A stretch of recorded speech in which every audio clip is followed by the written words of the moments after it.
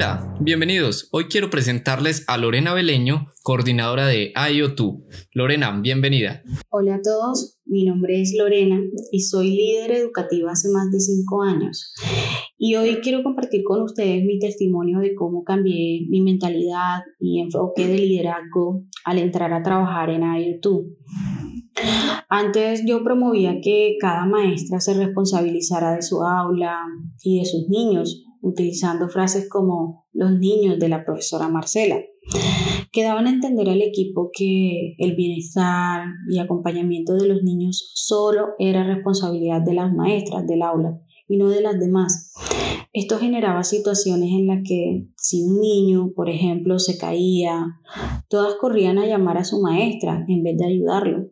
Sin embargo, después de reflexionar y observar cómo funcionaba realmente el jardín, entendí que eran los niños de todos y que las maestras, aunque lideraran un aula puntual, tenían el mismo rol con todos los niños del jardín.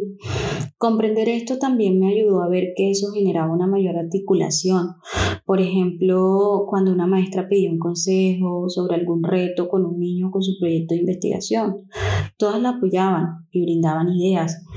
Fue un cambio de mentalidad importante para mí, pero fue un excelente aprendizaje, pues mejoró el trabajo en equipo, acompañé a las maestras para que se diera un trabajo colaborativo en el jardín, lo que significó promover la responsabilidad compartida, la comunicación abierta y la colaboración entre todos los maestros.